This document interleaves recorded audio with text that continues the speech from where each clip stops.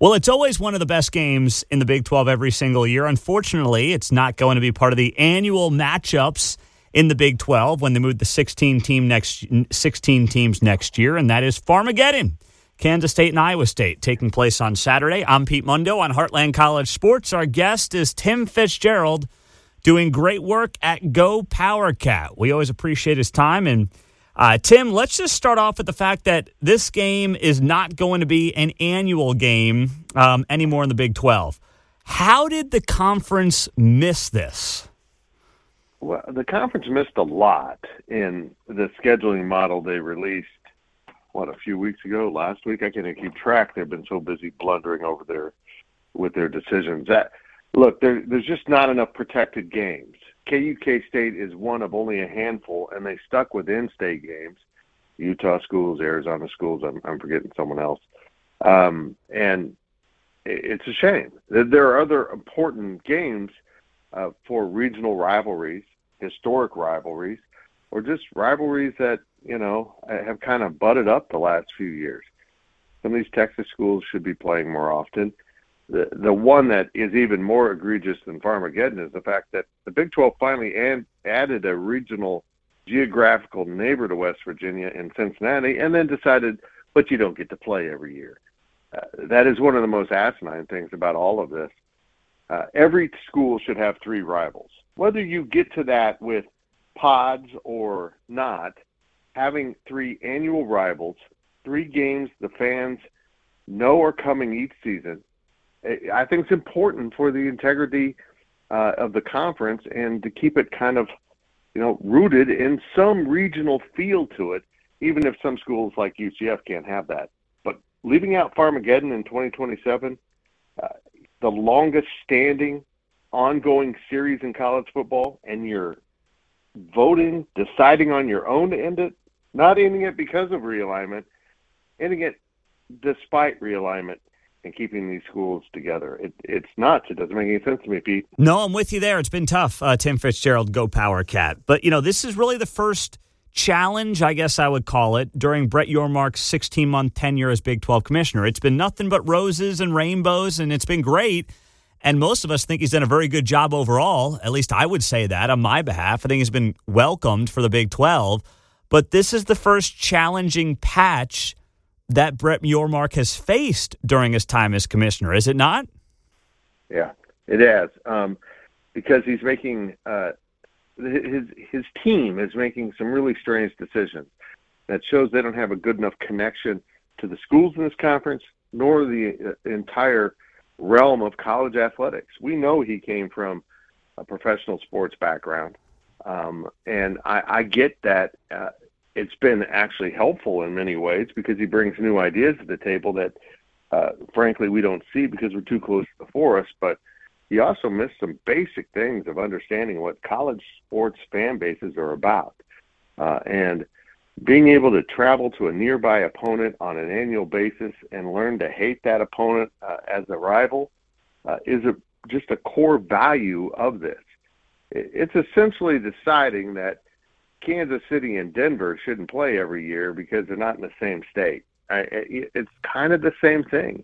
While Farmageddon hasn't risen to the annual rivalry of KUK State or, say, KU Missouri, which was also ended by realignment, it's still really important to fans, and it's growing in importance in exactly the kind of game that you want on your schedule every year as a conference because you can really play up the fact that it's the longest ongoing series. But no, they passed on that. Well, that's such a good point, too. I mean, you look at it and you say to yourself, heck, this game was so appealing. It's on Big Fox prime time on Saturday night. Yep. So, I mean, it's going to get top billing for a lot of the reasons that you mentioned, and there's no reason to believe that these teams are not going to continue to be highly competitive in this conference for the foreseeable future, assuming they both keep their coaches. So I hate to beat a dead horse on this thing, but I don't know. I mean, I see Yormark going to a lot of the schools. He seems like he's worked hard to engage at the grassroots level, and that's why I'm just surprised as much as anything by the miss. Well, I think this week we've learned something very important that the presidents and athletic directors need to understand. There are moments to put your faith in Brett Yormark. and they've done that and been rewarded for that. But sometimes you do know better than the commissioner, and you need to speak up. And I'm told not enough speaking up, not enough pushing back is happening at the school leadership level, and that's a shame. Here's my I'm into history, Pete. So here is my historical comparison. Brett Yormark is the Big 12's Winston Churchill. People don't like him that much outside of this conference, or in that case, England. But he was needed in wartime. He was the essential ingredient to survival of the entity, this time a conference, in wartime. And that war's not played out, so he still serves a great purpose on down the road with future possible realignment raids and making the Big 12 the strongest overall product as possible. But Churchill couldn't really lead during peacetime. He wasn't into the weeds of, the day-to-day process. And that's what we're seeing from Brett Yormark. He doesn't get kind of the day-to-day management of a conference and what's important to these schools at that grassroots level. And it's something that the leadership of the schools needs to step in and say, okay, look, you're doing a great job with realignment, expanding the brand, adding these cool things like Mexico and the WWE at the cost now of forgetting the things that made this conference great and will make this conference great into the future. Mm-hmm. Yeah, I mean, I think that makes all the sense in the world to have that kind of yin and yang going on. Yep. Tim, when you look at the last week, the tiebreaker scenarios that have come out here in the last couple of days, there was clearly confusion on this last week. That being said, I don't think anybody can deny the fact that if OU, Oklahoma State, and K-State are all tied for that second spot in the Big 12 title game, it should be Oklahoma State because they beat the other two teams head-to-head, right? But I know that hasn't sit well with K-State fans. Right, and the question here isn't, and this wraps back into what this topic was about, it wraps back into you don't change things midstream. You don't change rules in the middle of the game, and they did. And while I admit this is the outcome that it should come to, I mean, that's the way it should be. It wasn't written that way as voted upon by the leadership of this conference. And now, did they, though, or was there a misplaced comma, or did they really change the rules? Well, either way, they changed the rules. I mean, they can call it a clarification all they want, but this changed the outcome of the rules, so it had to be a change. And yeah, this is the way it should be. But again, I'm just looking for the Big 12 to clarify its future scheduling. I'm not asking for a change, Pete. I just wanted some clarification on this scheduling so that Iowa State and K-State can play each other. But we're not going to call it a change. That's kind of the absurdity that's been going on with this. And look, we're going to run into this. If somehow on Friday and Saturday, the top four teams, including Texas and the three tied schools for second, end up in a four-way tie by Texas losing, which I don't think will happen, so we're not going to face it. They're going to run headlong into that same clause of the tiebreaker rules that I don't believe they fully understand. And I also have heard people misapplying how this breaks a tie because it's such a muddled mess.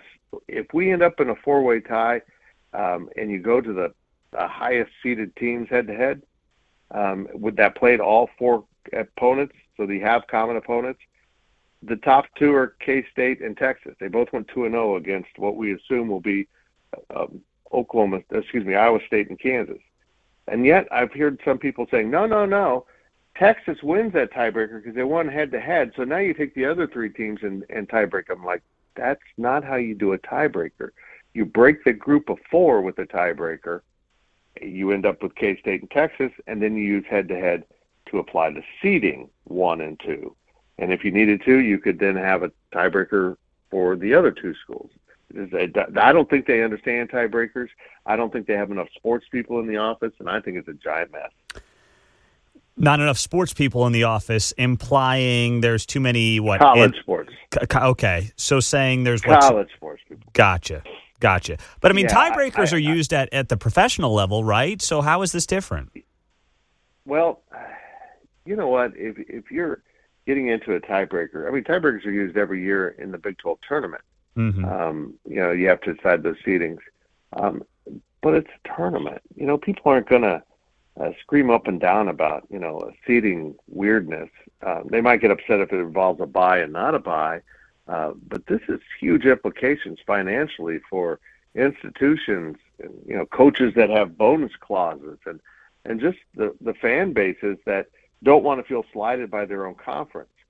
And what I mean by that is this conference in the off season better put a damn huge emphasis on clarifying and simplifying their tiebreaker rules, understanding all the scenarios and how their tiebreaker rules involve that. And they clearly didn't do that, and it's essential they do that in the future. Tim Fitzgerald is here, GoPowercat, joining us on Heartland College Sports. I'm Pete Mundo. Always great to have you on board. So when you look at where this league is right now, the tough couple of weeks it's been, we're going into the games now, the final week of the regular season. How do you view this year for the Big 12? On the field, off the field, going into the weirdness that's going to be 16 teams, losing OU in Texas. Where do you think this conference stands right now, Tim? Well, I felt really good about this conference. I love the 16-school alignment. I'm hopeful that, at least one of those Western teams will learn to love the Big 12. They'll get it once they're in it because they're still talking about other things, which is awful for the conference. And Brett Yormark has punched himself in the face with these missteps. And it comes because his staff doesn't fully engage with the schools apparently enough to understand. I'm beyond baffled why during the teleconference of the ADs discussing the tiebreaker rules with the Big 12, Gene Taylor was the only one to speak. Don't just go along to get along. Sometimes you need to voice your opinion with this conference. But I think this conference will be really strong, and I think it'll be very enjoyable to watch. It'll be some fun trips, but, boy, you can't lose some of these historic rivalries. You just can't gloss over that. That's important to the conference, not just the fan base of those two schools. Well, I don't know, to tie it back to that, wouldn't you think that Fox and ESPN, the TV partners, would say, hey, Farmageddon's good for us. We don't want to lose that. I know you don't want the TV networks dictating matchups, but, Brett Yormark does have a great relationship with those networks. That's part of how the Big 12 jumped the Pac-12 for a TV deal. So, I don't know. I would think that if I'm ESPN, if I'm Fox, and I'm paying the Big 12 $30 million a school starting in a couple of years, I'm like, hey, get me Farmageddon every year. Yeah, you're right. And you know what? At the end of the day, I'm not sure the networks care that much because they're so focused apparently on having the Super 2 conferences as some kind of weird semi-pro college sports league because reports of that are showing back up today. One of the most annoying things going on in college sports. I'm a little surprised that the entities didn't say these games are good for us. They're not just the obvious good for you. Utah, BYU, Arizona State, K-State, KU.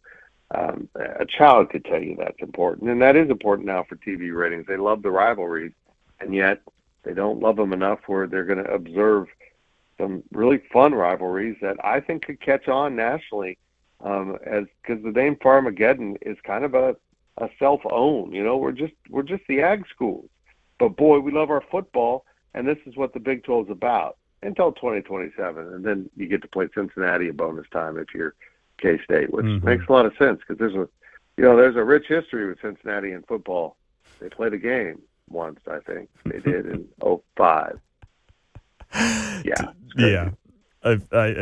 I know where you're going there, Tim. All right, so this game itself this weekend, let's touch on Farmageddon and look at what we're looking at. K-State's obviously in the mix to repeat as Big 12 champs to get back to Arlington. They're going to need a lot of help, as I understand it. So the game, though, I mean, you got two coaches who already, the coaching carousel, these names have popped up.